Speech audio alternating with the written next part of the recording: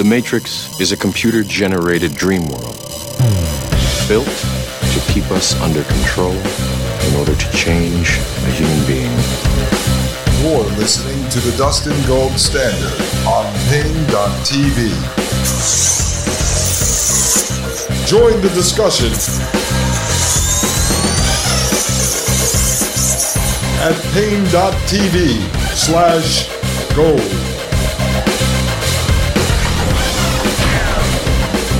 Ladies and gentlemen, I am Dustin Gold. This is the Dustin Gold Standard, and you are listening to Pain.tv/gold. Happy Sunday, Monday morning, whatever it is out there, whenever you're listening, folks. I hope you had a wonderful weekend. Today, I am very, very lucky, folks. So I cooked a big breakfast for my wife with farm fresh eggs, green peppers, red chili peppers, feta cheese, spinach, this stinky blue cheese that we got, cheddar cheese, sausage from organic sausage from this butcher that we go to. And so I made this huge omelet, folks. It was fantastic. And so we woofed that down, and now my wife is upstairs cooking hunter stew, bigos as they call it in Poland. And this has these 3-4 hour roasted ribs, these really meaty ribs, kielbasa that's grilled up, mushrooms, onions, bacon.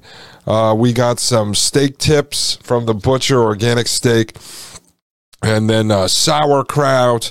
So she's cooking that up, and we're going to eat that for dinner and then freeze a bunch of it. We've been freezing a lot of food so that we have meals prepared for the first month after the baby is born. And then her mother arrives here from Poland. She'll be here for a few months. Wonderful woman. I don't understand a thing she's saying, but I think in a way that's a good thing, folks. It's a good thing. A mother-in-law that I get along with. So she'll be here for a few months helping us out. And then my sister lives near me, so she'll be around, help out when we need some reinforcements. So everything is going great. So my wife could go into labor at any moment, and I'll have to just stop this transmission, but that's okay. I'll keep you guys posted. Something I wanted to bring up quickly. I saw someone on Twitter just mention that someone who was friends of theirs was having trouble getting into the United States via Canadian land crossing because they were not vaccinated. The last I checked, folks, you cannot get into the United States if you are not a United States citizen without being vaccinated. I do not believe you can have your H-1B visa approved, your green card, anything like that, unless you are vaccinated. And from what I've been told, the United States is the last country that still has this on the books. And so this person was complaining. Obviously, the tweet got a lot of action, a lot of interaction, because this is a hot topic. Folks, let me tell you something, and I'm not going to implicate myself in a crime here, but from what I have seen in my travels over the last couple of years around the United States, over to Europe, is that there really isn't a database. Now, when they test you, okay, and you needed a test to get into certain countries for a while, they were giving you a piece of paper with a QR code on it. And so they were able to scan that. All a QR code is a short link to a website URL or a direct URL to a database that would pull up from some master system. And I didn't spend a lot of time researching this because I just tried to avoid situations in which I would need something like that. But from what I can tell coming into the United States, you basically just need a card. Okay, a piece of paper. And let me just say, I needed something like this to get into a couple of clubs down in New Orleans during last Christmas. I needed this to get into a Broadway show. And so, you know what, folks? I made one. All right. Now, I wouldn't try to pass that by TSA or any government officials, but from what I understand, this stuff is readily available. And there are black market doctors here in the United States, as well as in Europe and other places, that are known to basically put your name in a system attached to a vaccine vial number. And so you can get yourself some papers. Sometimes I wondered how people like Whitney Webb, who talks about technocracy, transhumanism, Jeffrey Epstein, the criminal cabals that run all of these various governments, was going around from England to Chile to United States and other places without being vaccinated. Maybe she did something like that. So it's out there, folks. You have to learn how to navigate this matrix. You have to learn what you're willing to put up with and what you're willing to risk, let's say, getting in trouble for in order to work around the system. It's just the reality of what we live in today, the tyrannical worldwide government we live under. And so be creative, folks. Use your resources, poke around, ask questions, network with people that are like-minded, and you will eventually find solutions to these problems. Now, I will advise you, public service announcement here from someone who cares deeply about you, as I consider you my friends and basically my family here at the show. Do not get yourself into trouble talking to people about doing something that is deemed to be against the law, like passing fake papers at a government checkpoint. Don't talk about that on Twitter or Facebook or WhatsApp or Telegram or any of these other platforms that are not owned by, say, an individual. For instance, let's say Pain.tv/gold. If you believe you can trust Mike Moore, I mean, I obviously trust him. I'm in business with him. He syndicates my podcast for me. And you want to talk about that at Pain.tv/gold, I would still be careful about that because stuff on that platform may be, I don't know if they ever subpoena him. I know Mike would fight to the death to protect it, but you never know, folks. So just be careful. If you find someone you trust, maybe talk offline to them over the phone. Just be careful about discussing this stuff in places that could be tapped, all right? And so I just want to let you know, though, there's solutions out there to every problem. The more the government does this, the more black markets will flourish, folks. All right, a couple of things I want to discuss today. It's Sunday. I am not in the mood to go back to Dr. James Giordano yet, although we have about 25 minutes left in that lecture. It's just sort of too dark for me to cover this Sunday. So what I'm going to do is I wanted to discuss an article that just came out in the Washington Post about Elon Musk and how there's this supposed fight going on between Elon Musk and the bureaucrats and elected officials in Washington, D.C. Although I believe the majority of this story, this narrative, is pretty much concocted, a lot of it is misdirection, I think it's important for you to understand how this stuff works. So we'll use the review of this article as a teaching moment in this palace intrigue battle between the technocrats and the government, okay, which it is not a battle because the government is actually funding this puppet technocrat, Elon Musk. Then I'm going to get into a story that I found last night. I was doing a bit of research because I had mentioned a couple of personal stories to you in yesterday's episode 68. I think it was very good, so listen to that if you have not.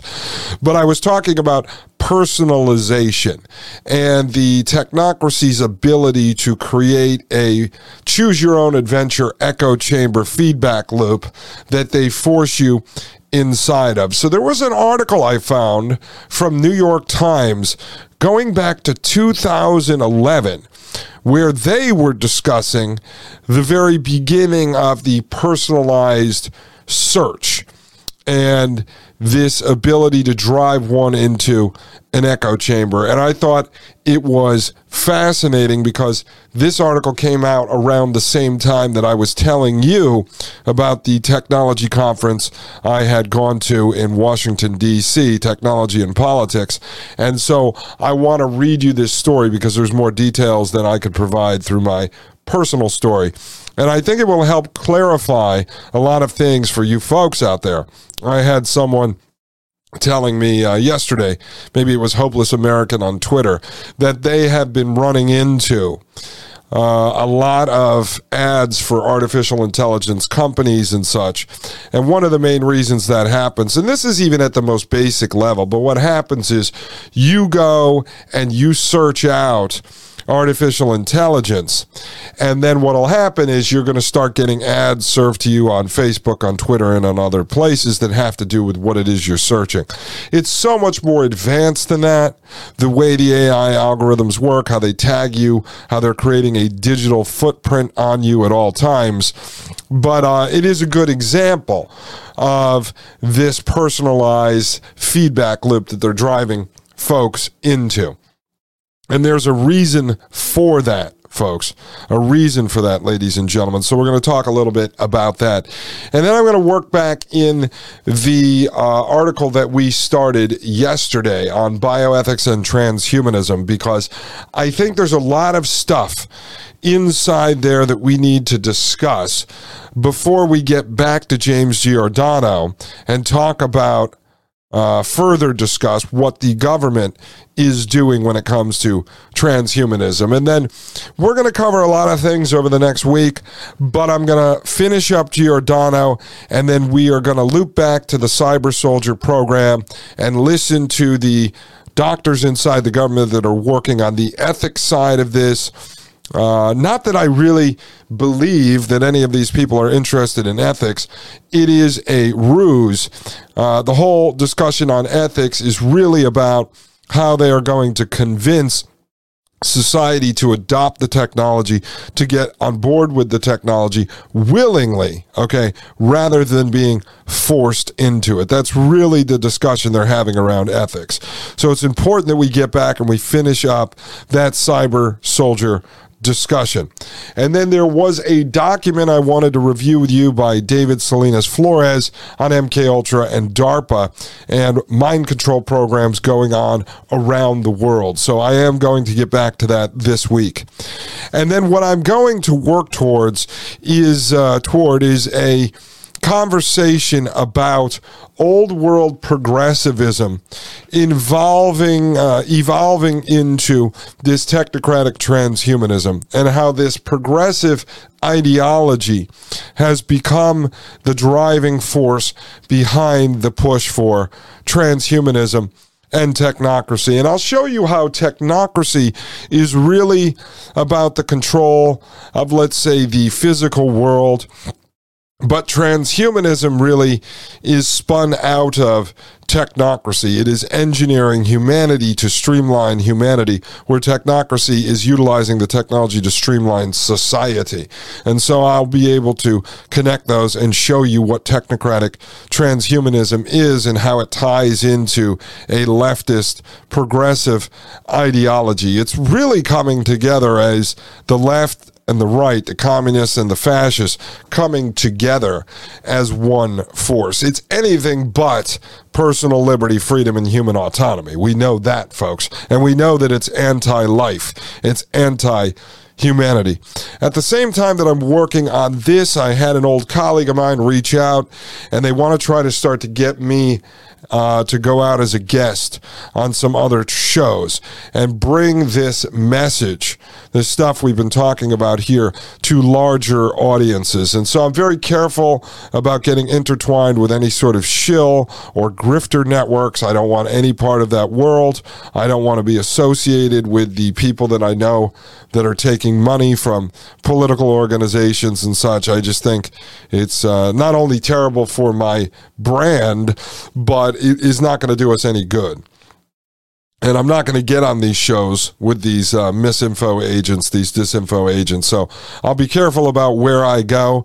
But I'm starting to craft the message. It was actually interesting last night because I had to sit there with a pad and paper and start trying to go through everything we covered in almost 70 episodes and put it down into several paragraphs and then boil that down into several sentences and then cut that down into a few sentences, and how I'm going to explain what it is that we've been discussing here. And maybe we can start to wake up some additional people to this. I don't know where it's going to lead. I don't really know what the solution is. I just know the more people are aware of it, the more people can avoid this stuff. So when we get back, I will do the Elon Musk story, and then I'm going to get into the New York Times piece on the personalized feedback loops, something that you should be aware of so that you can try to avoid it, try to avoid the trap in your personal lives. Ladies and gentlemen, I am Dustin Gold. This is the Dustin Gold Standard. I'll be right back right here on Pain.tv/gold. You're listening to the Dustin Gold Standard on Pain.tv. Join the discussion at Pain.tv/gold. You're listening to the Dustin Gold Standard on Pain.tv. All right, folks, are you ready for a wild ride? My name is Dustin Gold. This is the Dustin Gold Standard, and you are listening to Pain.tv/gold. All right, folks, thank you very much. I appreciate you tuning in to this show, to this program.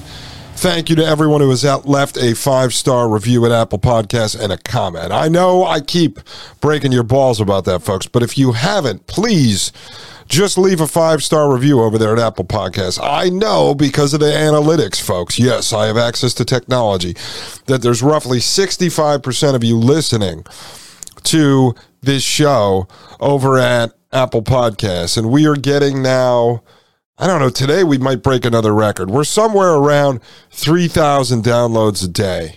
So there's like a couple thousand people listening to the show regularly, some people dropping in. I don't know. There's thousands of subscribers now.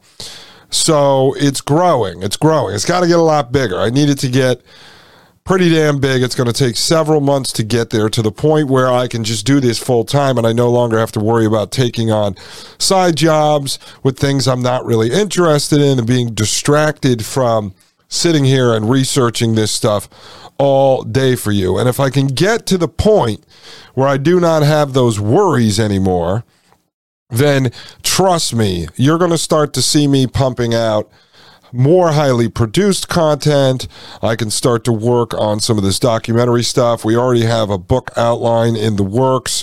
That's going to take a while. That's basically my colleague who's going to be focused on that stuff. But we're going to start doing some live conversations as we war game this book. There's going to be a lot more things coming in the future, because right now I would like to spark a movement of other people who go out there and start talking about all the various elements of technocratic transhumanism and waking up the folks to this, so that we can figure out how we are going to raise our kids and grandkids to be free from this prison planet matrix. So the least you could do right now is just leave a 5-star review and comment at Apple Podcasts. I think it's close to 70. I want to get it to 100 sometime in the next week or two. So please do that, folks. Also, to those of you who have joined Pain.tv/gold, thank you very much. I know you're getting value, because a lot of you write me. You know, I told you about someone who wrote me about having the cell phone next to their bed, and I wrote them back and gave them some advice, and then they wrote back and couldn't believe that I actually responded. I respond. And then Dana, who was on the show recently, he's got a group over at Pain.tv/gold called the, I think it's the Green Tavern. Oh my God, there is so much going back and forth in there. He invited me to drop in. I dropped in, and then there was just so much I had to get out of it. I'm like, oh my God, I'm going to get stuck in here and never get any work done. So if you're looking for like-minded folks to share information with, to talk with, if you don't have any people that are woke to this stuff in your life, jump over there and you're going to find some friends. A lot of these people are giving me their phone numbers. I'm going to start talking to people offline. Obviously, I don't have a lot of time to chit-chat between the baby on the way and then doing this show, but we are going to start getting more of these people on as guests. And as I've said now for the last month, and I am working on it, is being able to do a live call-in show over at pain.tv/gold so I can start answering your questions and you can share information with me in real time. We don't have to just do it all through direct message chat, all right? So I am working on that, ladies and gentlemen. So please leave the review at Apple Podcasts and join us over at pain.tv/gold. I think you're going to find a lot of value in that. All right, let's take a look here. This came out yesterday. And as you know, I don't do a lot of breaking news, but this fits into the big picture, and it's not really breaking, all right? It's the content that's contained within this article that's important. And this is over at stripes.com, Stars and Stripes. And so this is a publication aimed at a lot of military folks. And this article says, as Elon Musk expands his reach, Washington worries. And this is by Mary Jordan, originally out of the Washington Post. It says Washington, this is out of Washington. It says between launching 4 astronauts and 54 satellites into orbit, unveiling an electric freight truck, and closing in on taking over Twitter this month, Elon Musk made time to offer unsolicited peace plans for Taiwan and Ukraine, antagonizing those countries' leaders and irking Washington too. Musk, the richest man in the world, then irritated some Pentagon officials by announcing he didn't want to keep paying for his private satellite service in Ukraine before later walking back the threat. As Musk, 51, inserts himself into volatile geopolitical issues, many Washington policymakers worry from the sidelines as he bypasses them. All right, does it not sound like the narrative, sort of like the backstory on Tony Stark, Iron Man, right? So if you read it this way, between launching 4 astronauts and 54 satellites into orbit, unveiling an electric freight truck, and closing in on taking over Twitter this month, Tony Stark made time to offer unsolicited peace plans for Taiwan and Ukraine, antagonizing those countries' leaders and irking Washington too. Tony Stark, the richest man in the world, then irritated some Pentagon officials by announcing he didn't want to keep paying for his private satellite service in Ukraine, before later walking back that threat. As Tony Stark, 51, inserts himself into volatile geopolitical issues, many Washington policymakers worry from the sidelines as he bypasses them. Yeah, I mean, it's setting up this Tony Stark narrative, right? That Musk is fighting against the Washington policymakers. Now, I want to make a point here, folks. And this is, okay, as the whole idea of this supposed constitutional republic and this supposed liberal democracy that we live under is crumbling, right? There's no trust in government, no trust in government institutions, the FBI, the CIA, the Department of Justice, as we went through the Donald Trump presidency. And in the end, everyone lost, right? So let's just take Russiagate, for instance. All of the people on the left were promised that Donald Trump was a Russian spy, a Russian asset. No, his code name was not Agent Orange, but it could have been. But they were promised this. I knew people on the left in my family. I didn't get in fights with people and stop talking to people, but I knew people in my family who truly believed that Donald Trump was a Russian agent. And he was going to go to jail for this. Then the rest of us on the right, or part of MAGA, or came out of the conservative movement, were told that all of the people that were coming after Trump as a Russian agent, James Comey, Robert Mueller, and the rest of that bunch, that they were trying to frame Trump as a Russian agent, and so this would backfire on them, and they would end up going to jail. Well, at the end of the day, there was no resolution for either side. Trump was not arrested as a Russian agent, and Mueller and James Comey did not get arrested for framing Trump as a Russian agent. And we saw this play out through Spygate.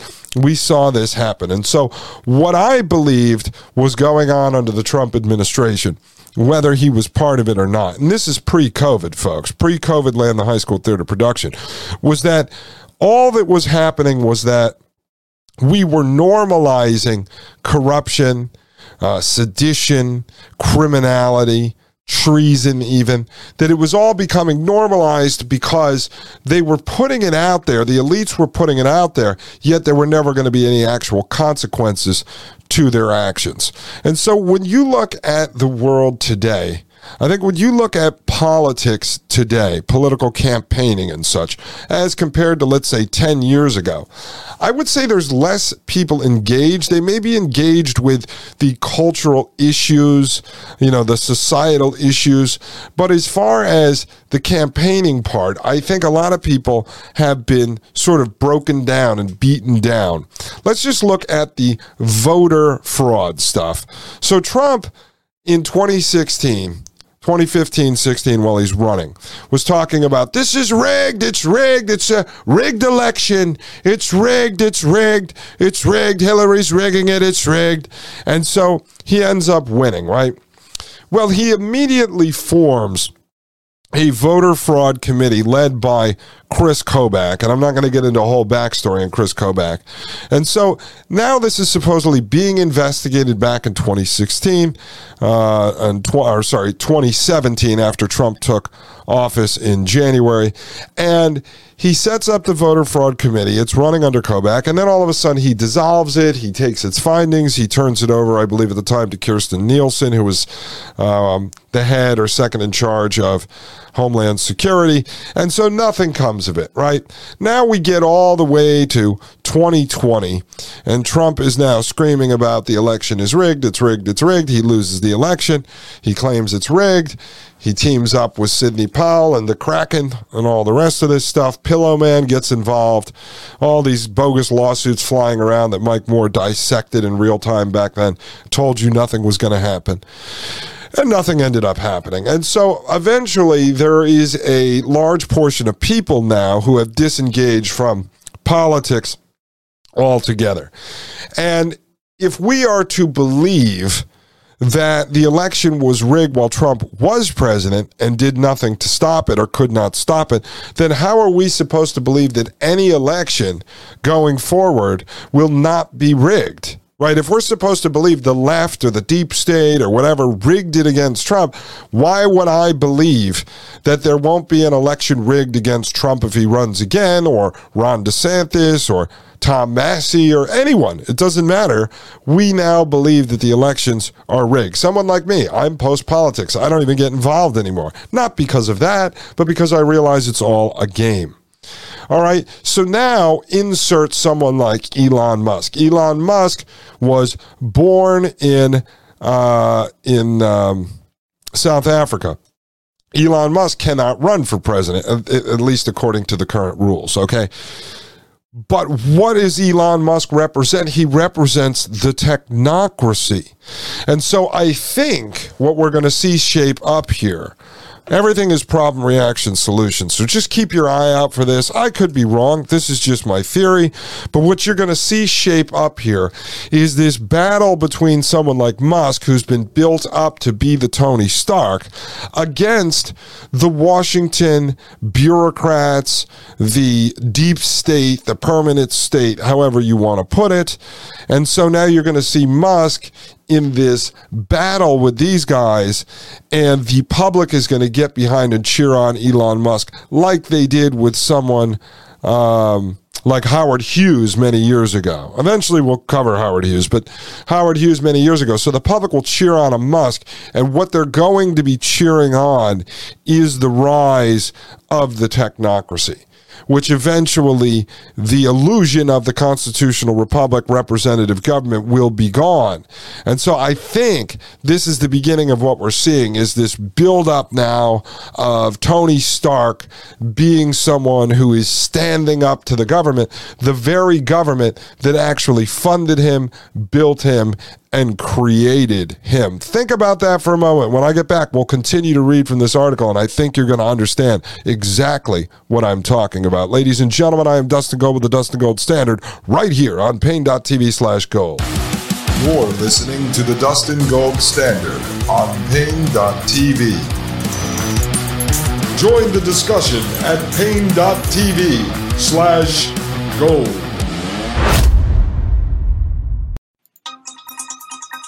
You're listening to the Dustin Gold Standard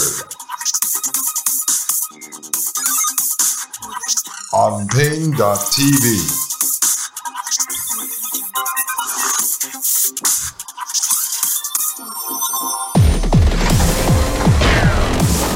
All right, ladies and gentlemen, we are back right here on Paine.tv/gold. I am Dustin Gold, and this is the Dustin Gold Standard.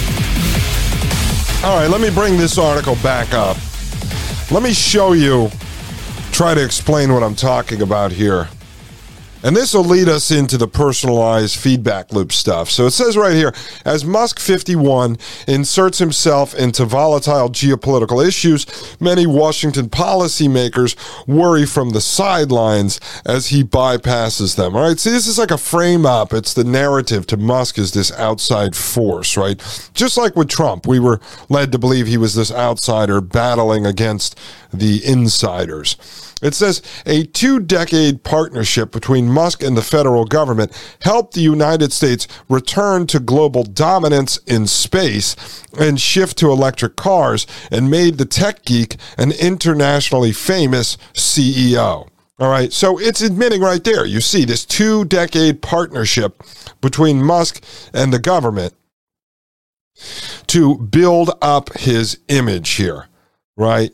To build up his image while helping the United States become a global powerhouse in space and their shift to electric cars, right? So he achieved the mission of the government. He was a government welfare queen, getting the government money to do the government bidding, right? So as I've explained before, the public-private partnership is nothing more than the state using its so-called private sector partners as their puppets to enact the government's will through the supposed private sector, which then cannot be subpoenaed. You can't use FOIA, Freedom of Information. So it's a cover, folks.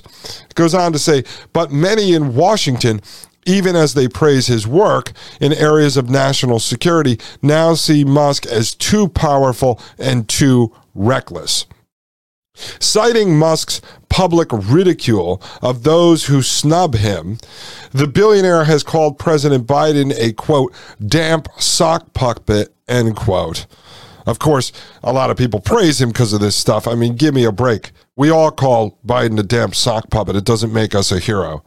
Goes on to say, and said Senator Elizabeth Warren, a Democrat from Massachusetts, reminds him of, quote, my friend's angry mom, end quote. No different than what Donald Trump did, folks. Just running this populist game to get people to agree with stuff that almost anybody would agree with. It goes on to say, many of the 24 top government officials interviewed for this article would only speak about Musk on the condition of anonymity, but nearly all described him as being as erratic and arrogant as he is brilliant. Okay, so they agree he's erratic and arrogant, but he's also brilliant.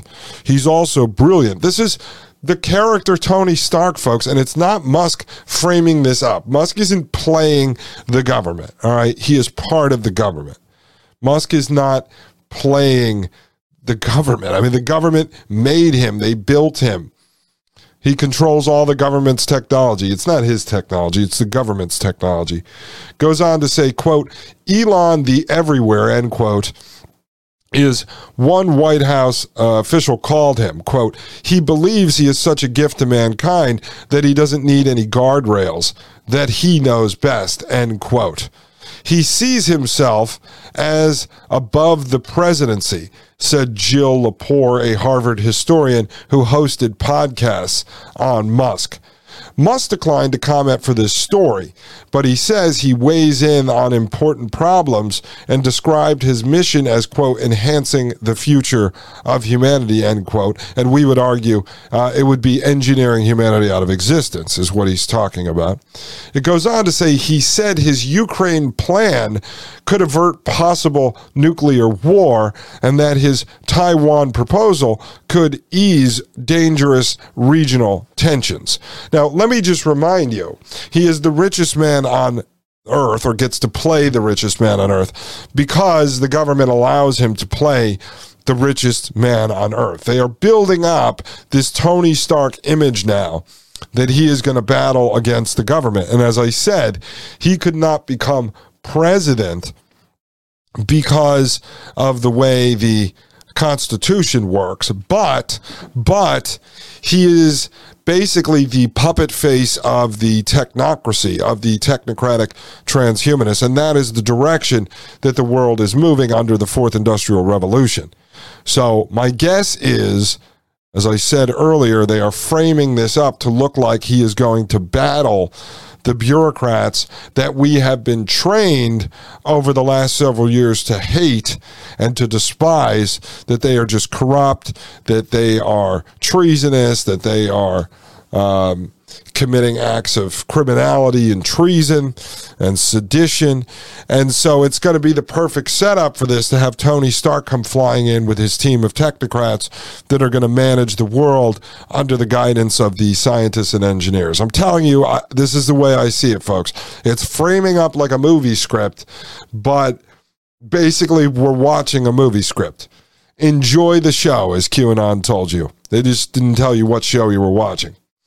It goes on to say, but Musk's freelance diplomacy is angering allies at the same time he bids $44 billion to take over a media platform with hundreds of millions of users.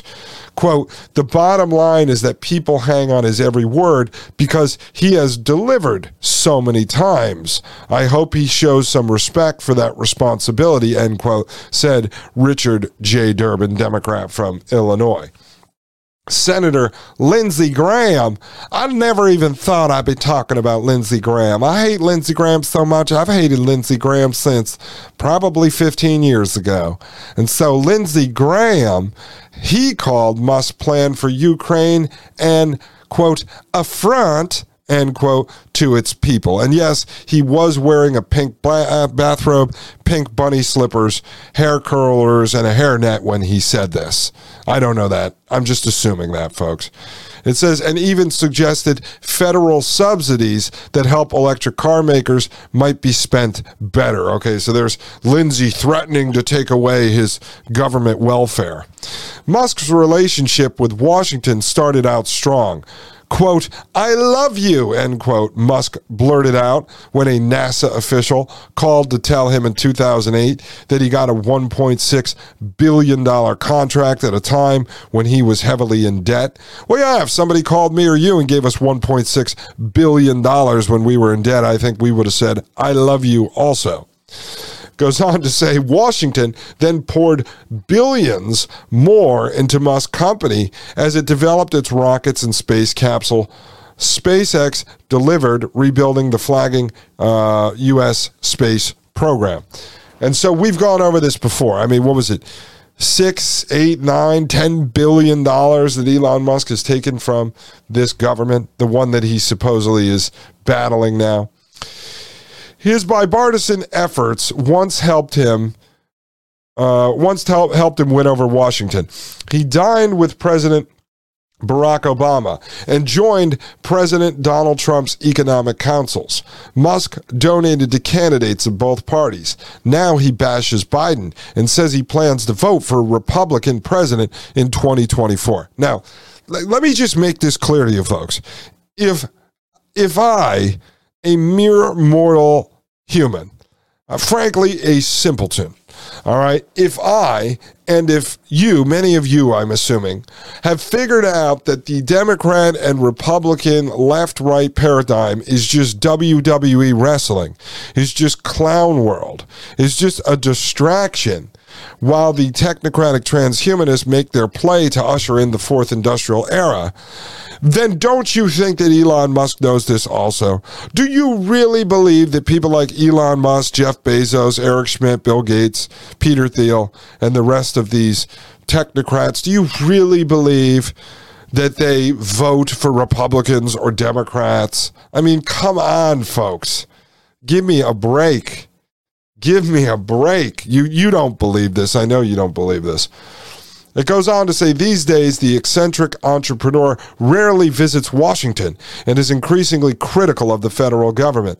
He does talk to foreign presidents and prime ministers, according to people who work directly with him.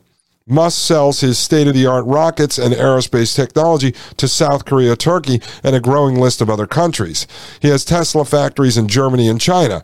He also owns and controls more than 3,000 satellites circling the Earth, far more than any nation, including the United States. Now, we don't have to break all that down. But I think you know damn well, as do I, that if the United States government, if the Department of Defense, did not want Elon Musk selling state-of-the-art rockets and aerospace tech to South Korea, Turkey, and a growing list of other countries, that would not happen. Okay, if the United States government did not want Musk to have Tesla factories in Germany and China, that would not happen. Okay, if they did not want 3,000 of his satellites circling the Earth, that would not happen. All right, he needs permission to launch the satellites. The United States government can roll in to his businesses with an army, with the National Guard. They could close him down. They could drag him in front of Congress. They could make something. They could say he stole all the money they gave him. They would destroy him and his brand and his image in about 10 seconds. So Elon Musk is not some maverick hero that made his fortune on the government and is a government frontman, and now he controls his own technological army, basically, his own prison planet tech, and he is now some outsider battling against the state, all right? You cannot believe that, folks, all right? In May, Brazilian officials said Musk met with Jair Bolsonaro, the Brazilian president who's described in Latin America as a right-wing ultra-nationalist. Musk said he spoke with Russian President Vladimir Putin 18 months ago, but denied a report that he talked to Putin just before offering his Ukrainian peace plan that was widely condemned as pro-Russian. Again, if these conversations were happening and the United States government did not want it to happen, whether you believe it's your First Amendment right to do that or not, it would not happen. You cannot sit here and believe that the government is tyrannical and at the same time believe that Elon Musk is basically telling the government to screw off. All right. They say he's worth anywhere between $200 and $400 billion at any given time. The United States government could freeze his assets tomorrow and claim that he's some sort of spy or some kind of foreign agent, and he would be finished. So all this is malarkey. It's palace intrigue. It's setting up a narrative to make Elon Musk appear to be Tony Stark. He is a privatized military who now the government built up, but now they can't challenge him because they fear him. And so they're making him look like a foe to the state when in fact he is just an extension of the state, folks. This is a story designed to manipulate and mind control. When we get back, I will finish it up, folks, and then we'll get into personalized feedback loops. Ladies and gentlemen, I am Dustin Gold. This is the Dustin Gold Standard, and you are listening to Pain.tv/gold. You're listening to the Dustin Gold Standard on Pain.tv. Join the discussion at pain.tv/gold.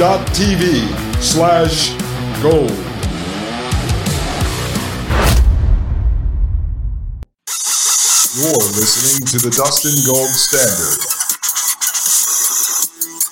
on pain.tv.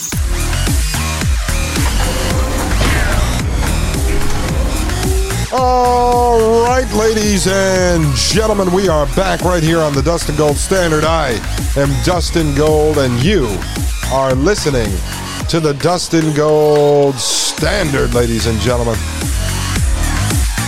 All right. Let me finish this up for you, folks. The biggest load of BS is about to come. It says, though Musk needs Washington less now that he is a global powerhouse, Washington continues to depend on him.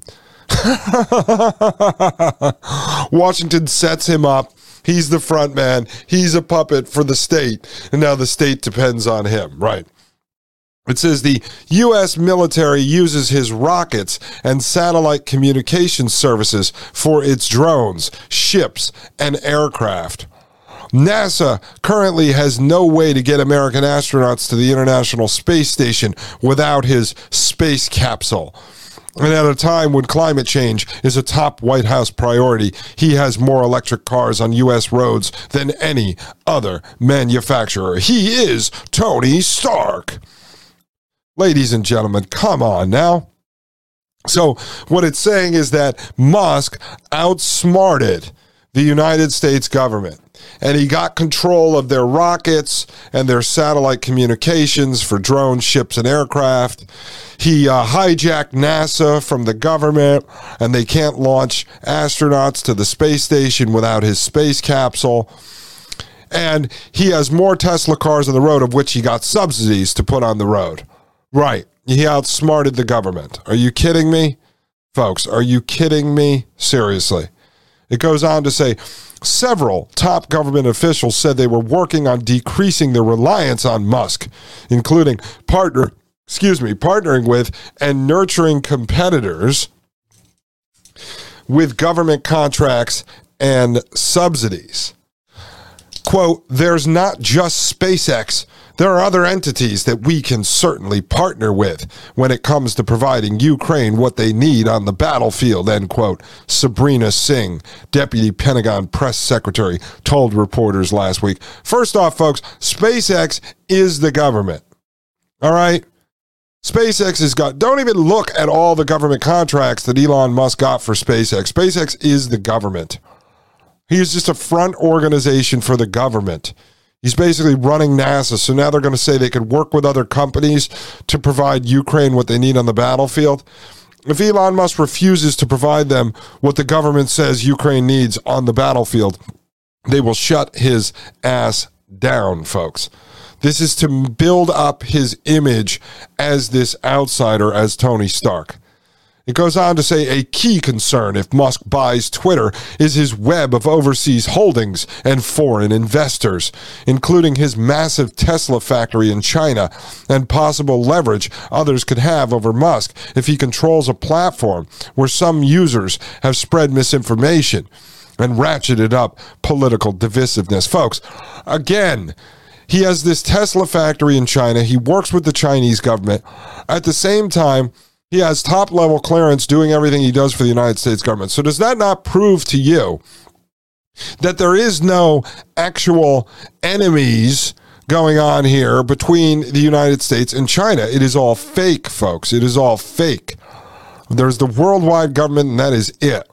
Because Musk would not have been allowed to do what he's doing and then also work in partnership with the Chinese government if there was really enemies, okay? If enemies were real. It just would not happen. It would not be allowed. There would be contingencies on all this money that he took from the United States government. It goes on to say, as a United States defense contractor, Musk has been vetted, but several top officials said they wanted a more thorough review, including any expansion plans in Russia and China. Warren and others have called his Twitter purchase a danger to democracy. Right, they want to further vet him. How much vetting do you need to know? A guy who's working with the government put a brain chip inside people's heads based on technology that came out of DARPA, out of the government, going all the way back to the 1970s. All right, this is why it's so ridiculous. Again, they're just setting up this narrative that he is some Marvel superhero who's going to battle the government. It goes on to say, Washington has dealt before with powerful tycoons who dominated railroads, oil, or a key economic sector, said Richard Haas, president of the Council on Foreign Relations. Oh, yeah. Another front organization. Quote, but what's a bit different here is Musk's ability to project his political agenda and the fact that now that we have technology and media that allows individuals to essentially become their own network or channel, end quote, Haas said. Right, but that's all intentional. That's part of the personalized feedback loop, which we're going to get into shortly. It goes on to say, because Musk has business investments in China, and according to Russian and other newspapers, said last year at a Kremlin-sponsored event for students that he was planning one in Russia, several top U.S. government officials wonder if Musk's business interests affect his views on foreign affairs. No, I would say it does not at all. Of course, how many billions have we funneled to him? I mean, come on, folks, this is ridiculous. It goes on to say the economic turmoil since the Ukraine war began has dented the fortunes of many people, including Musk, whose personal wealth dropped by tens of billions to about $210 billion, according to Bloomberg's Billionaires Index. How about the turmoil between Ukraine and Russia has lowered the wealth of everyone in America by the forced, intentional, orchestrated, strategic rise in inflation and fuel prices. All right. So Musk lost money just based on the same percentage that everyone else in America lost money on. All right. Come on. Give me a break. Goes on to say, two people who know him well said Musk is impulsive and that that makes him say things that harm his own interests, a tendency that makes it difficult for government officials to count on Musk. Musk himself has said he has Asperger's syndrome, a form of autism, and no one should expect him to be a, quote, chill, normal dude, end quote. Well, I wonder if that was on his resume when the government decided he was going to get billions of dollars. Imagine sending in a proposal to the government that says, look, I have Asperger's, a form of autism. Don't expect me to be a chill, normal dude. Hey, can I have $10 billion? How about you and I try to fill something out like that and send it to the government? He goes on to say, quote, he shoots himself in the foot all the time. He should not be getting into politics, end quote, said one person who has worked with him for years. He should not be getting into politics. What do you call working for the government, launching satellites for them, building rockets for them, building military technology for them? What do you call that? That's not politics? I mean, just getting a government contract involves politics. Quote, I have been as shocked as anyone these last few months at some of the things he has waded into, end quote, said Lori Garver, former deputy administrator at NASA. She worries about the consequences. SpaceX restored U.S. leadership in space, but his politically charged comments attract critics who are starting to ask, quote, why is taxpayer money going to this billionaire? Oh, that's what NASA's worried about. That the public will start to ask why taxpayer money is going to him. Hilarious. She says it's disappointing. I say it's hilarious. Musk set his sights on D.C. 20 years ago. A South African who moved to Silicon Valley, Musk became a U.S. citizen in 2002, the year he used his payment from the sale of PayPal, the electronic payment firm he helped found to start SpaceX. Remember, we've gone over this in great detail. Him and Peter Thiel, made their fortunes over at PayPal. It went on to say it was a big risk and he needed high-dollar contracts to survive. In early 2003, Musk announced he would have a, quote, significant presence, end quote, in the nation's capital so he could build a, quote, close working relationship with the federal government, end quote. Of course, he's a front for the federal government. Goes on to say he invested in Tesla around the same time and soon took over running it. tapping into financial subsidies and tax credits Washington was offering to wean the country off of gasoline. California alone gave Tesla $3.2 billion in subsidies, according to figures provided by the Office of California Governor Gavin Newsom. And so again, we went over all of this before. Billions upon billions of dollars this welfare recipient received because he is a government front man, folks. He's an extension of the state. And again, I need to point this out. It's very important. They are framing this up for the purpose of trying to make him look like Tony Stark. They're going to drive the public into the arms of this technocratic transhumanist.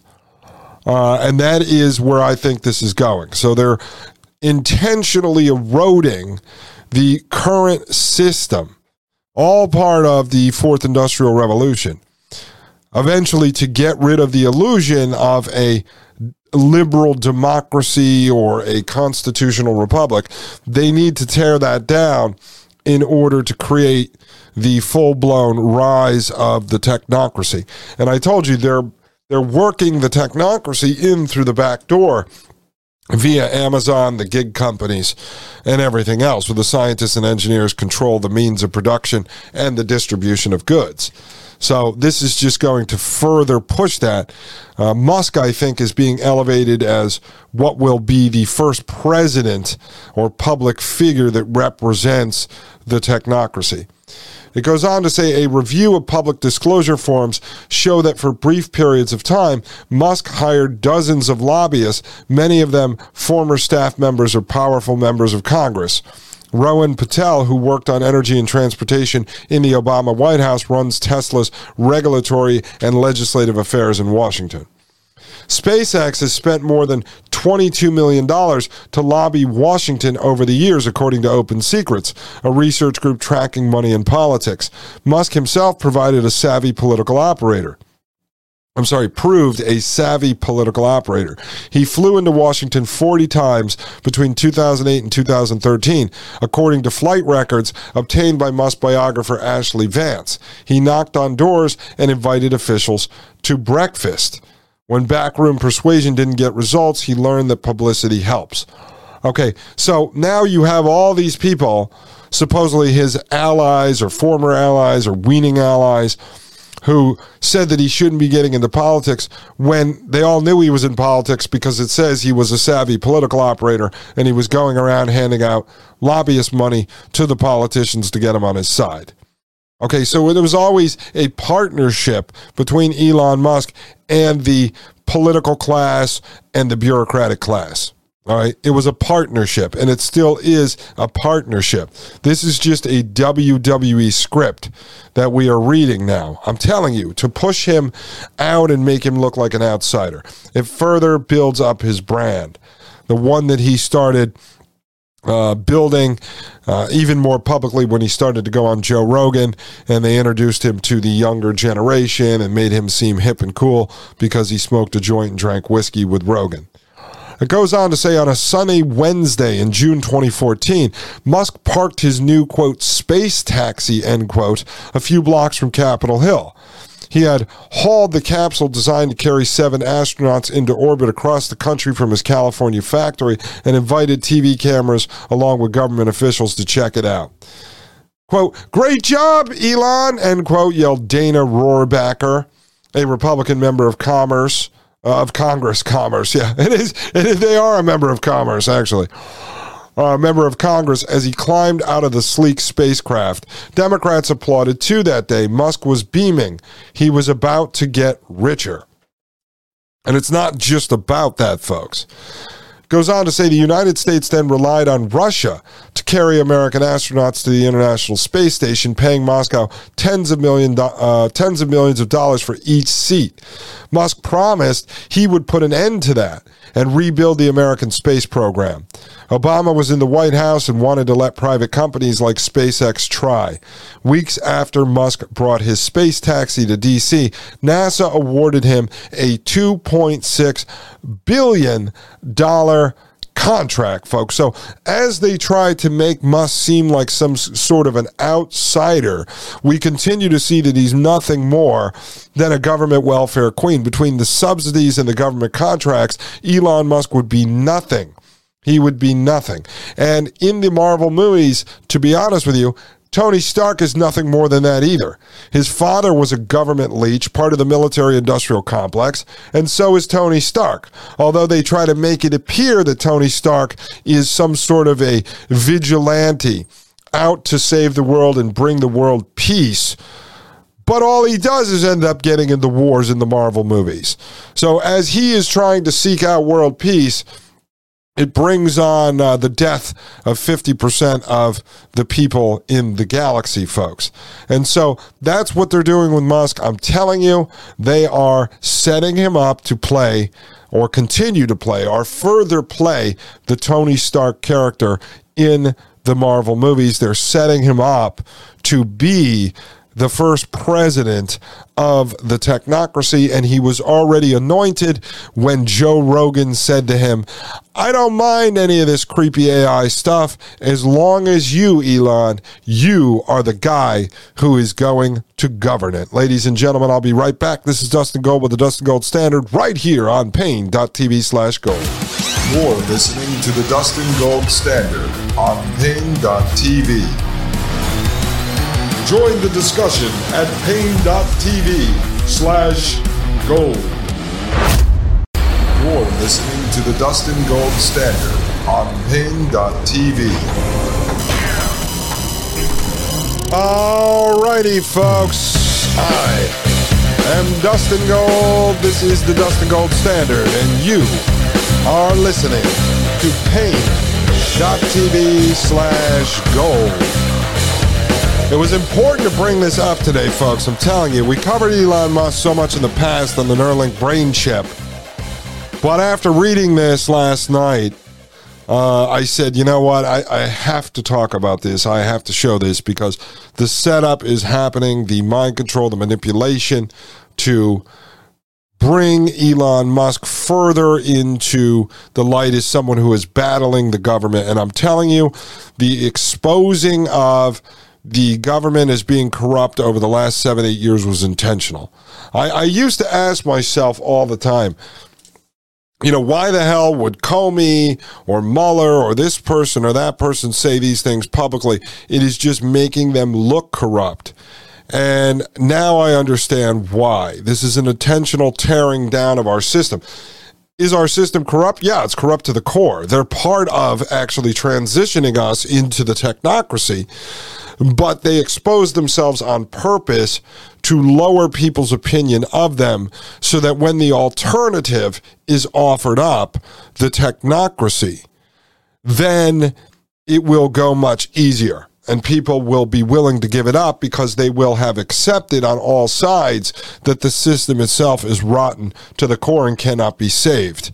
It cannot be changed, which would normally be a great thing to tear down this system, but not when you're going to replace it with a technocracy. Or you have to believe that this article, this narrative, this setup is about the system trying to X out Elon Musk, which is definitely not the case, folks. Not when you look at all the government projects he's working on. It goes on to say here, and I do want to finish this because there's some important stuff in this article. Musk also pursued Pentagon contracts and found public confrontation helped. In a sparsely attended Capitol Hill hearing in 2014, he made headlines by slamming the joint venture between aerospace giants Lockheed Martin and Boeing that supplied rockets to the Air Force. He called it a, quote, monopoly, end quote, and said it was vastly overcharging taxpayers. Quote, Elon was saying, give me a chance, end quote, said Scott Pace, a former NASA official who spoke at the hearing. The Pentagon did, and Musk delivered. His game-changing, partly reusable Falcon rockets were considerably less expensive. Now, just 8 years later, Musk is the Goliath of the space industry, and Musk's success has shifted the dynamic with Washington. Democrats are more vocal on the need to rein in Musk.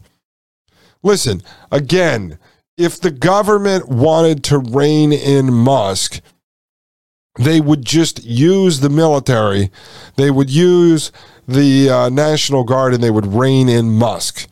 Musk is not just some private sector entrepreneur running around selling canned tomato sauce, all right? And he's built up a big market. He is a government frontman. He's basically a government department. So is Peter Thiel, okay? So if the government was going to criticize Peter Thiel, you would say, well, then why are you doing business with Palantir and it's embedded in almost every government agency? And it's not that the technocrats are more powerful than the government. See, many people want to believe that the government is run by corporations because the corporations or the big money guys like Musk and Peter Thiel spread out lobbyist money to the representatives, and therefore they control those representatives, those politicians.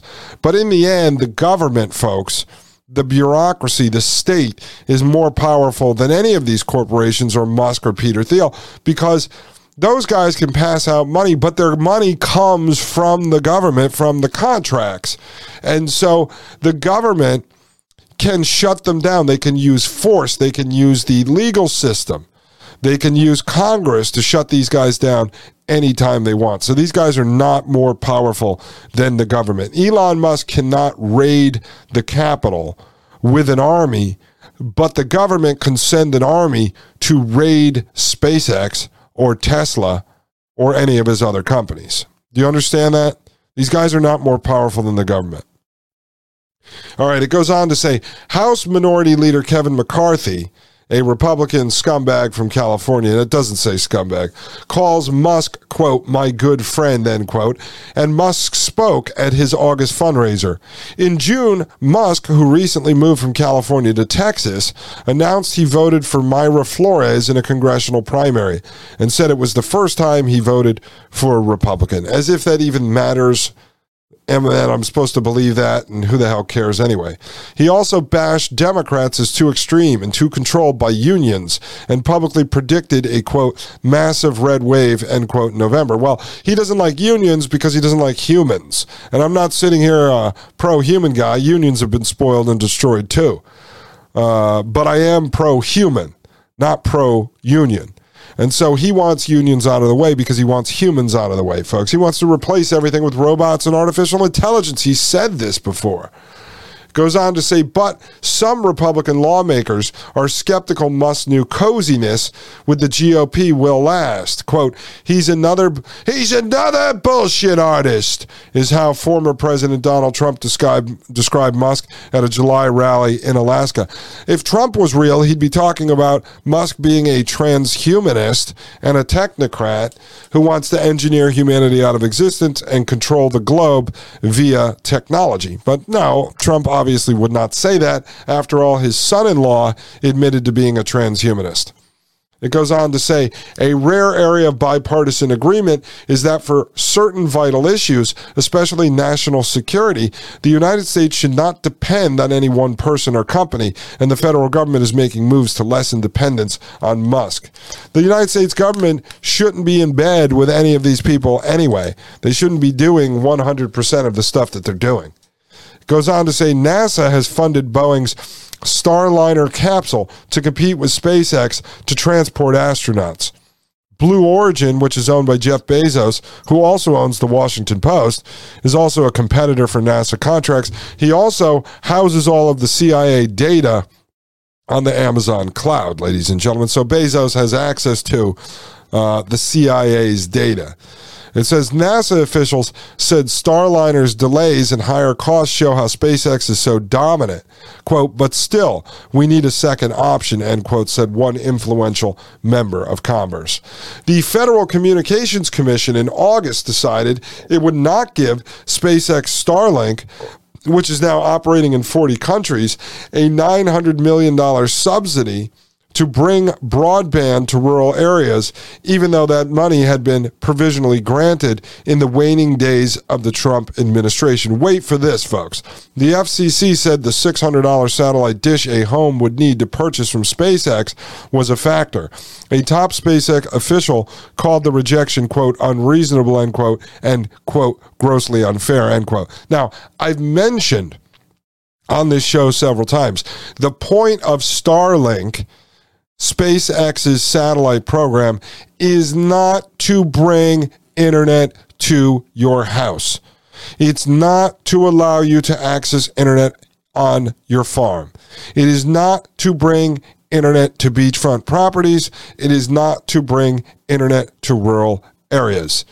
The point of Starlink is going to be to run the Prison Planet system. As Dan Golvach said on here when I interviewed him, Starlink was basically this giant spy system. It's a spy system, but it's more important than that. Starlink will run the technocracy. I told you, the paper tiger is the technocracy. It is a paper tiger because it operates on internet. So if there is a God, if there's a creator, if there are men acting on behalf of God, that the wind either blows the satellites out of the sky, people blow up the receivers on the ground, then the whole technocracy collapses. But Elon Musk's Starlink is to run this Prison Planet technocracy. It's not to bring you internet at your house. So now, even though we were sold on the idea over the last 10 years that Starlink's job was going to bring internet to everyone all around the world, in rural areas, beachfronts and stuff. Now the FCC said that it will not give Starlink the $1 billion it needs in subsidies to bring broadband to rural areas. Why? Because that was never the intention. It was never the intention, but now they can hide behind this battle with Musk as to why it's not going to get done. Folks, this stuff is so easy to figure out. This is kindergarten class, kindergarten master class. It goes on to say, Congress also has been encouraging Ford and other automakers to build electric cars. A new condition on a federal $7,500 rebate is that the price of the new car cannot top $55,000. Most Tesla models cost more. Okay, so they're going to give Ford and other companies these rebates. They're trying to squeeze Tesla onto the market. I don't even buy that, folks. All right, we'll see what happens. Musk will probably roll one out next week that's $12,000. Goes on to say, but Musk will be eligible for many subsidies and incentives, including for his electric charging stations. He just announced his superchargers are now in 46 countries. So there you go. He's got the superchargers in 46 countries, and he's getting subsidies and incentives for that stuff. Again, if they didn't want him to get that stuff, they would just cut him off. We wouldn't be having this discussion. Musk hates, quote, a false narrative out there that he is a grifter who survived off government handouts, end quote, said Eric Berger, author of Liftoff, A History of SpaceX. Well, Mike Moore got in a battle with him, calling him a welfare queen, and he blocked Mike Moore on Twitter. I don't think it's a false narrative that he's a grifter who survived off government handouts. I think the truth is he is a welfare queen. It goes on to say, quote, he sees the government as a double-edged sword, end quote, Berger said. It can help. This is very, very important. Very important. Are you ready? Quote, he sees the government as a double-edged sword, end quote, Berger said. It can help, but its bureaucracy slows him down. Quote, he is really frustrated by the dizzying array of federal agencies that he has to deal with, and the bigger he gets, the more there is, end quote. And folks, that is the setup for the streamlining of government, which is going to be the technocracy. That is the promise the technocrats will make. So as he further comes out with this, you're going to hear Elon Musk talk more and more about streamlining government. And so one of the things that you actually want out of your government, again, it's so corrupt, it's hard to talk about this stuff, but one of the things you want out of your government is all the fighting back and forth. You remember the old narratives where they'd say, the Democrats would say, the Republicans are holding up government. They're threatening a shutdown. And Republicans would say, the Democrats are holding up government. Even though that was all show, because in the end, the solution was always just more government. But that stuff is supposed to happen. You want the government fighting with each other. You don't want them getting anything done. Everything they do is horrible. There's nothing that government has done that has expanded your freedom, your liberty, or your human autonomy. Nothing they've done to expand true prosperity. Nothing. They can't do that. So you want government fighting. You want it to be inefficient, even though it is not. But that's what you want, because the more the government does, the less freedom you end up having. And so the play on this now is going to be that the technocracy is going to streamline the government.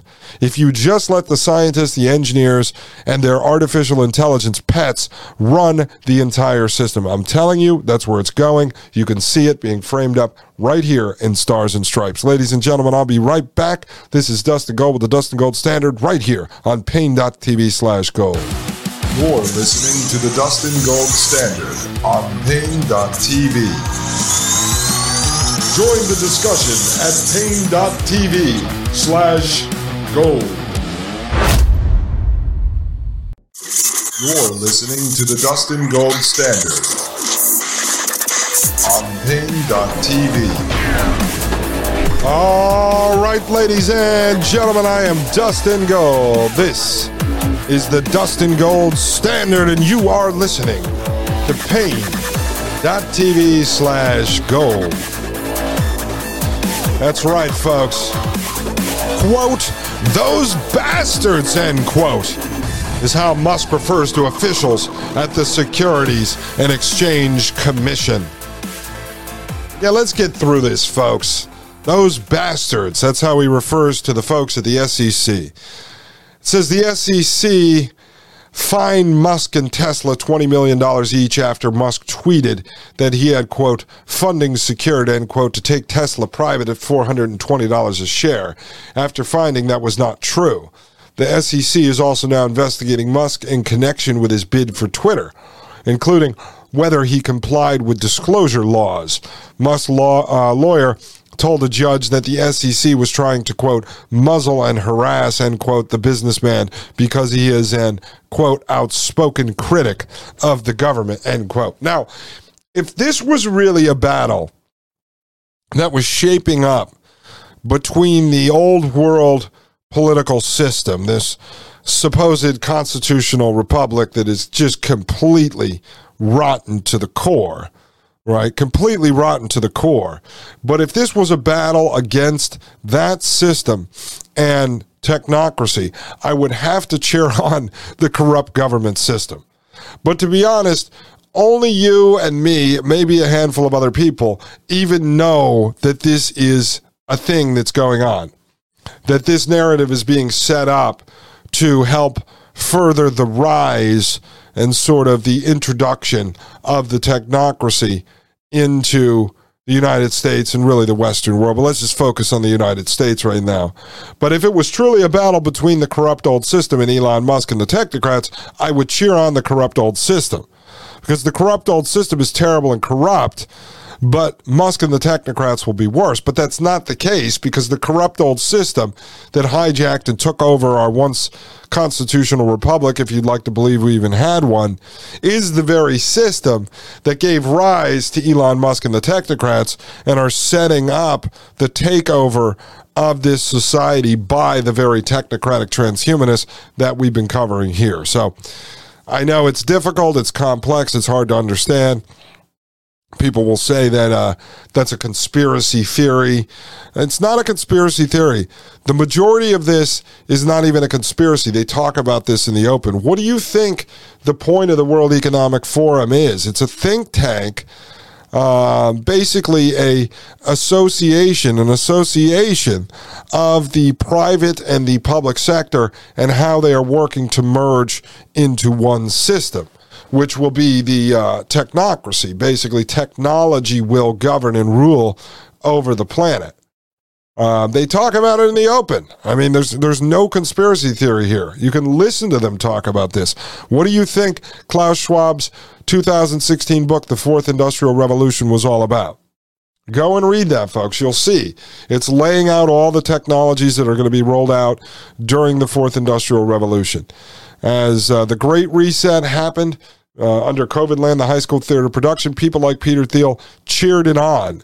People like Klaus Schwab cheered it on. People like John Kerry, while he was representing Joe Biden, went over to the World Economic Forum and told him Joe Biden would accelerate the Great Reset. All right? So it's not a conspiracy theory, folks. This is actually happening. You wonder where all your problems come from, all the things that you watch at the surface level, all designed, all orchestrated. It's all strategic. All right, it goes on to say, Musk believes Tesla's driver assistance system will save many lives and has said he is irritated by the publicity around the federal safety investigation into his autopilot system. But government officials say it's worth looking into whether the self-driving system was a factor in crashes, including some that were fatal. Few want a head-on confrontation with Musk, right? Just like few wanted a head-on confrontation with Trump, right? Biden got into one after Musk was not invited to a White House conference on electric vehicles in August 2021. Musk tweeted that the snub was the, quote, next level of insanity, end quote, and that Biden was controlled by unions, right?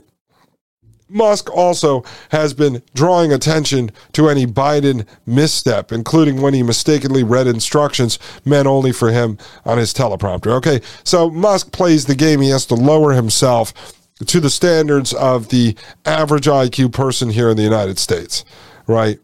Like talking about Biden mispronouncing crap on a teleprompter. Who the hell cares? Biden's not even real. I mean, it may be a person, but it's a joke. They put him there to laugh at us. Seriously, we went from a reality show star to the Crypt Keeper from Tales of the Crypt. And so it's a joke. It's WWE wrestling. And the fact that Elon Musk injects himself into this, because if Elon Musk was real, he wouldn't be trying to move forward with the technocracy, but he'd be using his platform to tell people about how corrupt the system is, and it's all a joke. Instead, he's working on engineering humanity out of existence and pushing people towards psychedelics on Joe Rogan's show and in the rest of this technocratic transhumanist stuff. All right, it goes on to say, apart from not wanting to get on his bad side, many in Washington admire his accomplishments and want to work with him. At the Pentagon, there are many who see Musk as a secret weapon. Well, how's he a secret weapon? He's not really a secret, is he? His Starlink satellite systems mean Ukraine soldiers have real-time information about military targets, and other countries are looking how it can help their defense efforts, right? There you go. Tony Stark rolling in the secret weapons Starlink system. See, there's Starlink being used for military, but they're not going to give you Starlink internet at your rural farm now. See how this works? It was always designed for this, and the military-industrial complex is at the forefront of the prison planet matrix technocracy. As you can see by all of the fine doctors they trot out to speak and lecture at West Point Military Academy about how to kill everybody with their lab-grown diseases, genetic modification, and transcranial stimulation devices. It goes on to say, in April, the White House said Musk was invited to a discussion about electric cars and charging stations and did make an appearance by teleconferencing. Quote, "We used to be on the same page. Now we are not always. It's great when we are," end quote, said one member of Congress. Quote, "One thing is clear. Musk believes he knows best and he will do whatever he wants, and that can be good and it can be bad," end quote. Meanwhile, Musk is also working on an ever-growing number of ventures, from building robots that can cook dinner to plans for colonizing Mars. Leopold, the historian, said Musk power is not like anything the country has seen before. Quote, "We should be worried not because it's inevitable that his influence would be malignant, but it's inevitable that it would be a huge influence, end quote. So I'm telling you, folks, it's the end of the article there, but I'm telling you, this is the narrative, this is the setup for the rise of what will be the first president, the first anointed leader of the technocracy. So they're creating this narrative that Elon Musk, a frontman for the government, a frontman for the state which is 100% on board and behind technocratic transhumanism, the state that develops all of these technologies inside of NASA, inside of DARPA, inside of the CIA, and then funnels them out to the universities and to the private companies led by people like Peter Thiel or Elon Musk. The state is 100% behind it. So this narrative, this battle that's been framed up between Musk and the government is to put Musk, he probably has something like a 60% approval rating. I don't even know. I would just imagine it is. He can't be president. So what they're doing is they're going to build him up. Basically, he's just a puppet for the military-industrial complex. So they're going to build him up as this great leader. He's going to be challenging the entire government. He's going to say that the government partnered with him and gave him subsidies and gave him contracts because he was fighting to protect America. He was fighting to protect the West. He was fighting to protect America's allies. And now the government has turned on him, Tony Stark. They've turned on Tony Stark, and they want to strip him of his Iron Man suit, but that is going to give him, it's going to help him with the rise to power, and this is where he'll be able to start publicly, maybe even starting to frame it in more layman's terms. He'll be more honest and open about it, that the technocracy would resolve these problems, that the scientists and engineers could engineer a better world for us to live in. He already does that. The technocrats do it, but this may be the beginning of a bigger push coming out of Musk as they set up the battle between him and the old world, good old boy network of Washington, D.C. Mark my words, folks, it is coming, and I believe Musk is the one that they have anointed to play the part. Bill Gates was obviously too much of a creepy Kermit the Frog puppet with a Mr. Rogers sweater, and so when he went out there and started talking about all of his ideas, innovating to zero, somebody finally said, Bill has helped us advance this. We jabbed up everybody in the world. Bill did a great job, but he's too creepy. Let's throw the whole Jeffrey Epstein wife thing at him, the Melinda Gates breakup, and let's move him off the stage, and we'll give rise to Elon Musk. I'm sure that Steve Jobs at one point was offered a position because he was more charismatic, but the problem with him was he died of cancer. So I just have this funny feeling that Musk is the guy they've chosen. They put him out there in the black leather jacket, and so he is going to play Tony Stark, at least for the foreseeable future, ladies and gentlemen. They've been putting Peter Thiel out there, but he cannot give a speech to save his own life, and his own life will end up in immortality inside of the Singularity Metaverse anyway. But I'm telling you, folks, that's it. I want to end that article there. When we get back, I'm going to talk about the personalized feedback loop, just so you're a little aware of this in your life while you're doing research or you're playing around on social media. Ladies and gentlemen, I'll be right back right here on pain.tv/gold. My name is Dustin Gold, and this is the Dustin Gold Standard. You're listening to the Dustin Gold Standard on Pain.tv. Join the discussion at Pain.tv/gold. You're listening to the Dustin Gold Standard on Pain.tv. All right, ladies and gentlemen, I am Dustin Gold. You are listening to the Dustin Gold Standard. And this is Pain.tv/gold. All right, folks. Let us move on from Elon Musk, the real-life Tony Stark, folks. Hopefully we won't have to bring him back up for a little while because, frankly, I get bored of Musk but I know this stuff is important to cover because there's new people tuning in all the time, and a lot of people have been bamboozled by the real-life Tony Stark. And so we've covered him a lot on this show, and I will continue to do so as long as the worldwide social engineers dangle him out there as our savior. He is anything but, ladies and gentlemen. One day you will come to the sad reality that there are no billionaires out to save us, that they are all liars, criminals, and thieves, and the technocratic transhumanists are nothing more than hijackers, hackers, and pirates of humanity and the natural world. Okay, I want to show you this because yesterday I was talking to you a little bit about personalized feedback loops in the article we reviewed from 2017 on Forbes, when Forbes began to introduce the idea of transhumanism into the lexicon of entrepreneurs and small business owners.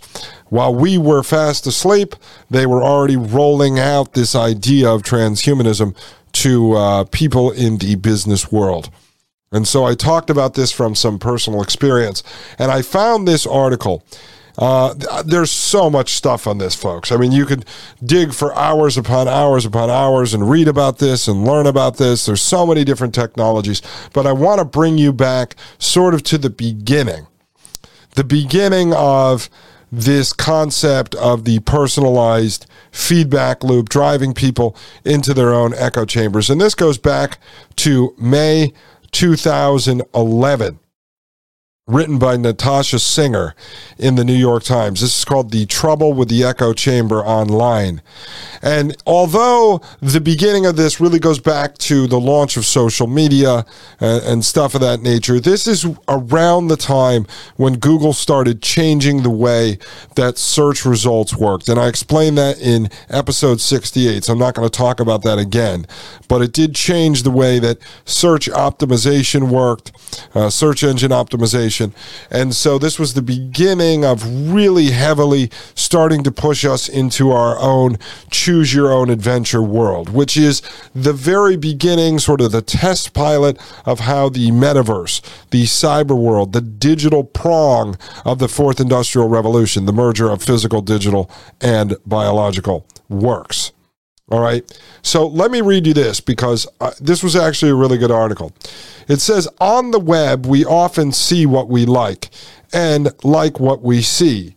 Whether we know it or not, the internet creates personalized e-comfort zones for each one of us. All right. Are you understanding that? The internet creates personalized e-comfort zones for each and every one of us. Okay. It's your safe space. Give a thumbs up to a movie on Netflix or a thumbs down to a song on Pandora. Defriend a bore on Facebook or search for just about anything on Google. All of these actions feed into algorithms that then try to predict what we want or don't want online. Okay. Also, it is creating a digital footprint on you. We've talked about that extensively in past episodes. It says, and what's wrong with that? Plenty. According to Eli Pariser, the author of, quote, The Filter Bubble, What the Internet is Hiding from You, end quote. Personalization on the web, he says, is becoming so pervasive that we may not even know what we're missing.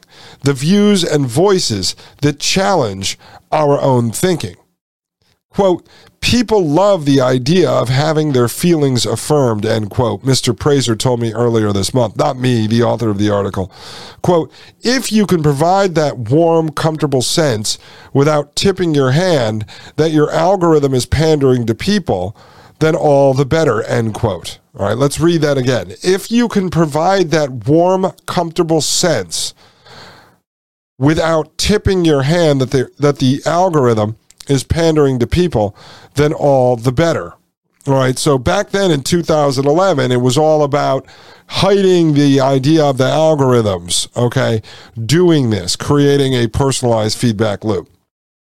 It said, Mr. Pariser, the board president of the progressive advocacy group MoveOn.org.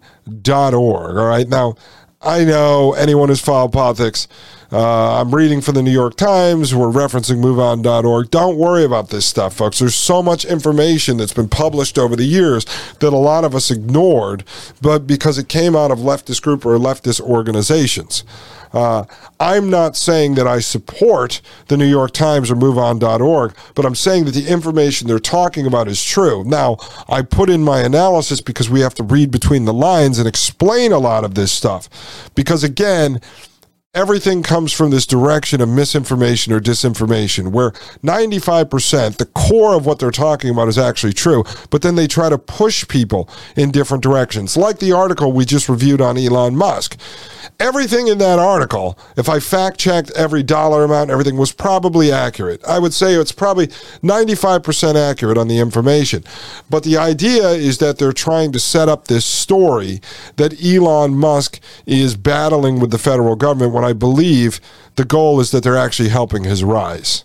Okay, so that's where the misdirection comes in. They give you the truth, but then they push you in the wrong direction so that you come to a different conclusion, the conclusion that they want you to come to, not the real conclusion. So don't worry about this coming from MoveOn.org. The fact is, back in 2011, they're talking about these personalized feedback loops. And we will get into this momentarily. Again, I'll break this down for you and show you where the misdirection is. And hopefully by tomorrow, you'll no longer have to hear my sniffles, because the cold is pretty much gone. I just have a little bit of mucus back in my nose, and that's it, folks. It says, Mr. Pariser, the board president of the progressive advocacy group MoveOn.org, recounted a recent experience he had on Facebook. He went out of his way to, quote, friend, end quote, people with conservative politics. When he didn't click on their updates as often as those of his like-minded contacts, he says, the system dropped the outliers from his newsfeed. Now, we know that even happens today. All right, so if you follow 500 people on Twitter, but you really only engage or interact with 12 of them, eventually Twitter will drop the updates from the people you're not really engaging with. Now, at the same time, all right, if we want to believe that these algorithms are disingenuous and they are nefarious, then what they will actually do is start to only show you things to push you in a certain direction, to manipulate you, to mind control you. All right, so we know that happens as well. It goes on to say, personalization, he argues, channels people into feedback loops or, quote, filter bubbles, end quote, of their own predilections. Facebook did not respond to emails seeking comment. In an ideal world, the web would be a great equalizer, opening up the same unlimited vistas to everyone. Personalization is supposed to streamline discovery on an individual level. It's certainly convenient. All right, let's just read that again. In an ideal world, the web would be a great equalizer, opening up the same unlimited vistas to everyone. Personalization is supposed to streamline discovery on an individual level. But do you understand what's actually happening? This also couples in with gamification, which we've talked about here. But what's happening in this concept of personalization? And let's see, let's think about it from the conversation, the interview I did with the Broadway director, who was talking about the gamification of the live events, where the audience basically votes on what direction the play is going to move in. Does actor A decide to open the gift box, or does he not open the gift box? Does actor B yell at the grandma or not yell at the grandma? And so what's happening when you are surfing the web, either through a browser, or you're on Netflix, or you're on Amazon Prime, or you're looking at stuff on different websites. Okay, each click you make, you're entering certain data as if it's a choose-your-own-adventure. So let's say it's the first time ever that you open Google and you search up, I don't know, sandwich shop. And then you click on a Cuban sandwich shop. Well, the next time it's going to serve you up results when you're looking for a sandwich shop based around the Cuban sandwich shop because you had selected to choose your own adventure. Now, some people would say, oh, this is great. It's going to help me find the things that I want instead of making me look at everything. But the point is now you don't have access to everything because the algorithm, the artificial intelligence, is actually now choosing what it's going to show you. So it's limiting your access to the world. It would be like walking outside and only seeing the things that you want to see, but not seeing everything else. And so the AI can now manipulate you because it may serve you up only the things that the system, the state, the technocrats want you to see. So do you understand the beginning of this, when they were developing this, was not about, okay, this is the misdirection. It was not about serving you up better ads. That's what they told us a long time ago. We collect data on you, and we know if you like dogs, then we're going to show you dog food ads instead of showing you cat food ads. That was how they sold this to people, to get people to be desensitized to it and say, well, it's only about ads. And then it became search. Like, we're only going to show you pizza restaurants, let's say like a traditional Napoli pizza versus Detroit pizza because you only like Napoli pizza. All right. So that is how it works. That's how they sold it and desensitized people to it. But in the end, what it does is it allows them to program you, to mind control you, because it's no longer about you choosing your own adventure. It's about them choosing the adventure they want you to go on. Ladies and gentlemen, the adventure I'm going to go on is to the bathroom. I'll be right back. This is Dustin Gold with the Dustin Gold Standard right here on Pain.tv/gold. You're listening to the Dustin Gold Standard on Pain.tv. Join the discussion at Pain.tv/gold. You're listening to the Dustin Gold Standard on Pain.tv.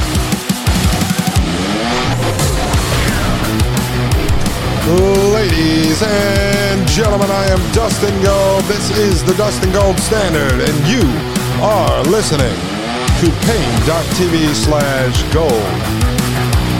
All right, folks. So what I'm explaining here, and this is just the most simple part of it, okay? But I have people that tell me, you know, they're looking for articles that they used to see that don't exist anymore. Well, sometimes you can find them if you search more directly, but what's happening is they're not letting you see those articles. They've moved you away, either from the personalized algorithm that you train through your selections. And so what I do a lot of times is I will use different search engines. I will use a VPN to block my IP, and it'll sometimes allow me to see more stuff because I don't want to just search right-leaning publications.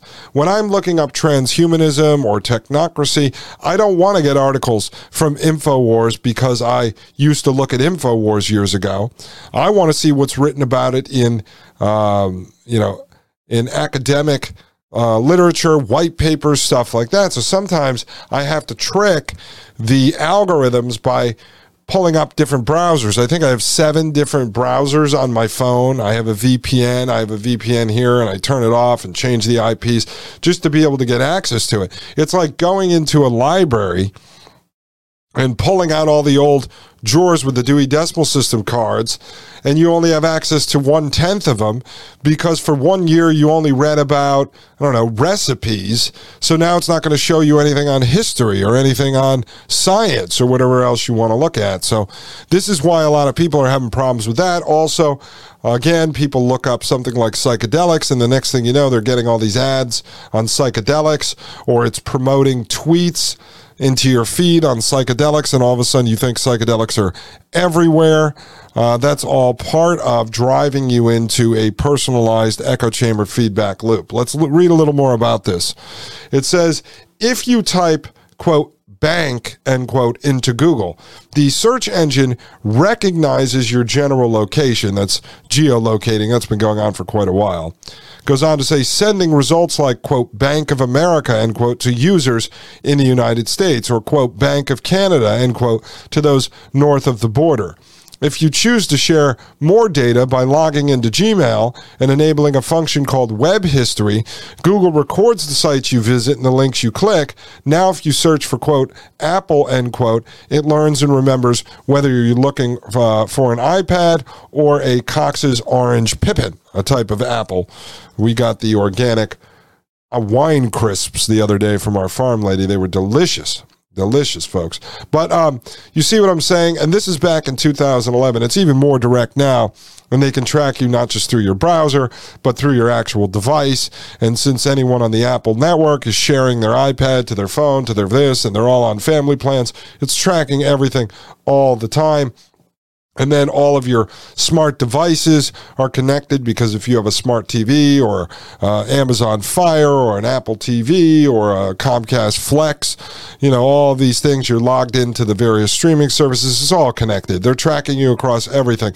And this is part of what Web3 or the metaverse will be, is tracking you across everything in the internet, and it will be through your avatar, basically your digital twin. All right, this is where all this stuff goes, folks. It goes on to say, if you're a foodie, says Jake Hubert, a Google spokesman, quote, over time, you'll see more results for Apple the fruit, not for Apple the computer. And that's based on your web history, end quote. The same idea applies at Netflix. As customers stream movies, the recommendation system not only records whether those viewers generally enjoy comedies, but also can fine-tune suggestions to slapstick or more cerebral humor, says John Ciancuddy, the company's vice president for personalization technology. But in an effort to single out users for tailored recommendations or advertisements, personalization tends to sort people into categories that may limit their options. It is a system that cocoons users, diminishing the kind of exposure to opposing viewpoints necessary for a healthy democracy, says Jaron Lanier, a computer scientist and the author of, quote, You Are Not a Gadget, end quote. And let me just say, as I said, yes, the personalization algorithms, right, so this is what they make the debate about, is that it will build basically personalized search based on the adventure you choose by clicking certain links. And so it builds a digital footprint on you that then later manipulates what you're going to see. But at the same time, they can manipulate you at any time. Listen, for all you know, you could be on Twitter and maybe you're conversing with 10% real people and the rest are bots. But here's the thing. They could run, the technology is there. I mean, and I didn't investigate this. I'm just telling you, it could be there. You could be engaging with a bot, getting into a heated debate over, let's say, the vaccine, and you may be the only person who sees the bot and other people don't see the bot. It could be targeted to you specifically, pushing you into basically this fake cyber world. It's a personalized adventure. And so at the end of the day, you could end up having everyone in this country living inside their own personalized echo chamber if they're sitting around interacting with smart products most of the day. I told you, I have conversations with real people who know that I'm at least into following politics, who will run up to me at the grocery store, people that work there, and they'll start talking to me about something they were engaged in on Twitter for the last 2 hours, as if I was there and I know what the hell they're talking about. And they're literally telling me, like, Unicorn 62 got in a fight with JJ McCallus, you know, blah, blah, blah. And I'm like, I have no idea what you're talking about. Former relative of mine was like a total sociopath. And he would come up to me and start having a conversation with me as if I was just with him 2 weeks ago sitting in an office where he had a conversation. And I'll have to stop him and say, can you start over? I have no idea what you're talking about. And so now they literally have people running around living in choose your own adventure that assume that everyone else is right there next to them. This stuff is actually driving people crazy. Goes on to say, quote, people tend to get into this echo chamber where more and more of what they see conforms to the idea of what some software thinks they are, like a NASCAR dad who likes samurai swords, end quote, Mr. Lanier says. Quote, you start to become more and more like the image of you because that is what you are seeing, end quote. See, it's actually manipulating people's personality, their very being. This plays right into transhumanism, the transitional phase from human to post-human, no longer human, because now they're manipulating your mind. All intentional, folks. It's all part of the big picture. It goes on to say, Mr. Lanier, who is currently doing research at Microsoft Lab, emphasized that his comments were his own personal opinions. If you want to test your own views on personalization, you could try a party trick by Mr. Pariser demonstrated earlier this year during a talk at the TED conference back in 2011, remember. Ask some friends to simultaneously search Google for a controversial term like gun control or abortion, then compare results. This is about what I told you yesterday in personal experience from some conferences I went to. Quote, it's totally creepy if you think about it, end quote, said Shay Chun, a filmmaker who agreed to participate in a similar experiment at a recent dinner party we both attended in Brooklyn. 5 of us used our phones to search for, quote, is Osama really dead? Question mark, end quote, a phrase Mr. Chun suggested. Although our top 10 results included the same link to Yahoo Canada Answers, in first place, 2 of us also received a link to a post on JewishJournal.com, a newspaper site. Meanwhile, Mr. Chun and 2 other filmmakers had links to more conspiratorial sites like deadbodies.info. For Mr. Chun, who visits a variety of true crime websites as part of his screenplay research, but tends to favor sites that sell vintage t-shirts in his private life, the personalization felt a little too, well, personal. Quote, you are used to looking at the internet voyeuristically, end quote, he said. All right. He goes on to say, it's weird to have the internet looking back at you and saying, yeah, I remember things about what you have done, and gearing the searches to those sites, end quote. With television, people can limit their exposure to dissenting opinions simply by flipping the channel to, say, Fox from MSNBC, and of course viewers are aware they're actively choosing shows. The concern with personalization algorithms is that many consumers don't understand or may not even be aware of the filtering methodology. And again, it's not just about filtering it and serving you up based on your interest. They could actually be manipulating you and serving you up content that they want you to see, or hiding stuff from you that they don't want you to see. All right?